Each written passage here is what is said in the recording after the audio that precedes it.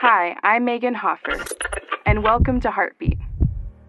Some of us were given tremendous vocal gifts, of which I stand amazed. But although not everyone was given that gift, I can assure you that God did not leave any of us empty-handed and without a talent. When I hear some people trying their best to sing, it can be difficult listening to their efforts. But you know what? To God, it's a sweet sound in His ears. He hears the heart behind any worshipful voice. No matter whether your voice sounds like that of an angel or the sound of a howling beagle at 2 a.m., it all sounds the same to God. So keep on singing and making a joyful noise for the Lord. Heartbeat is brought to you by the Salvation Army.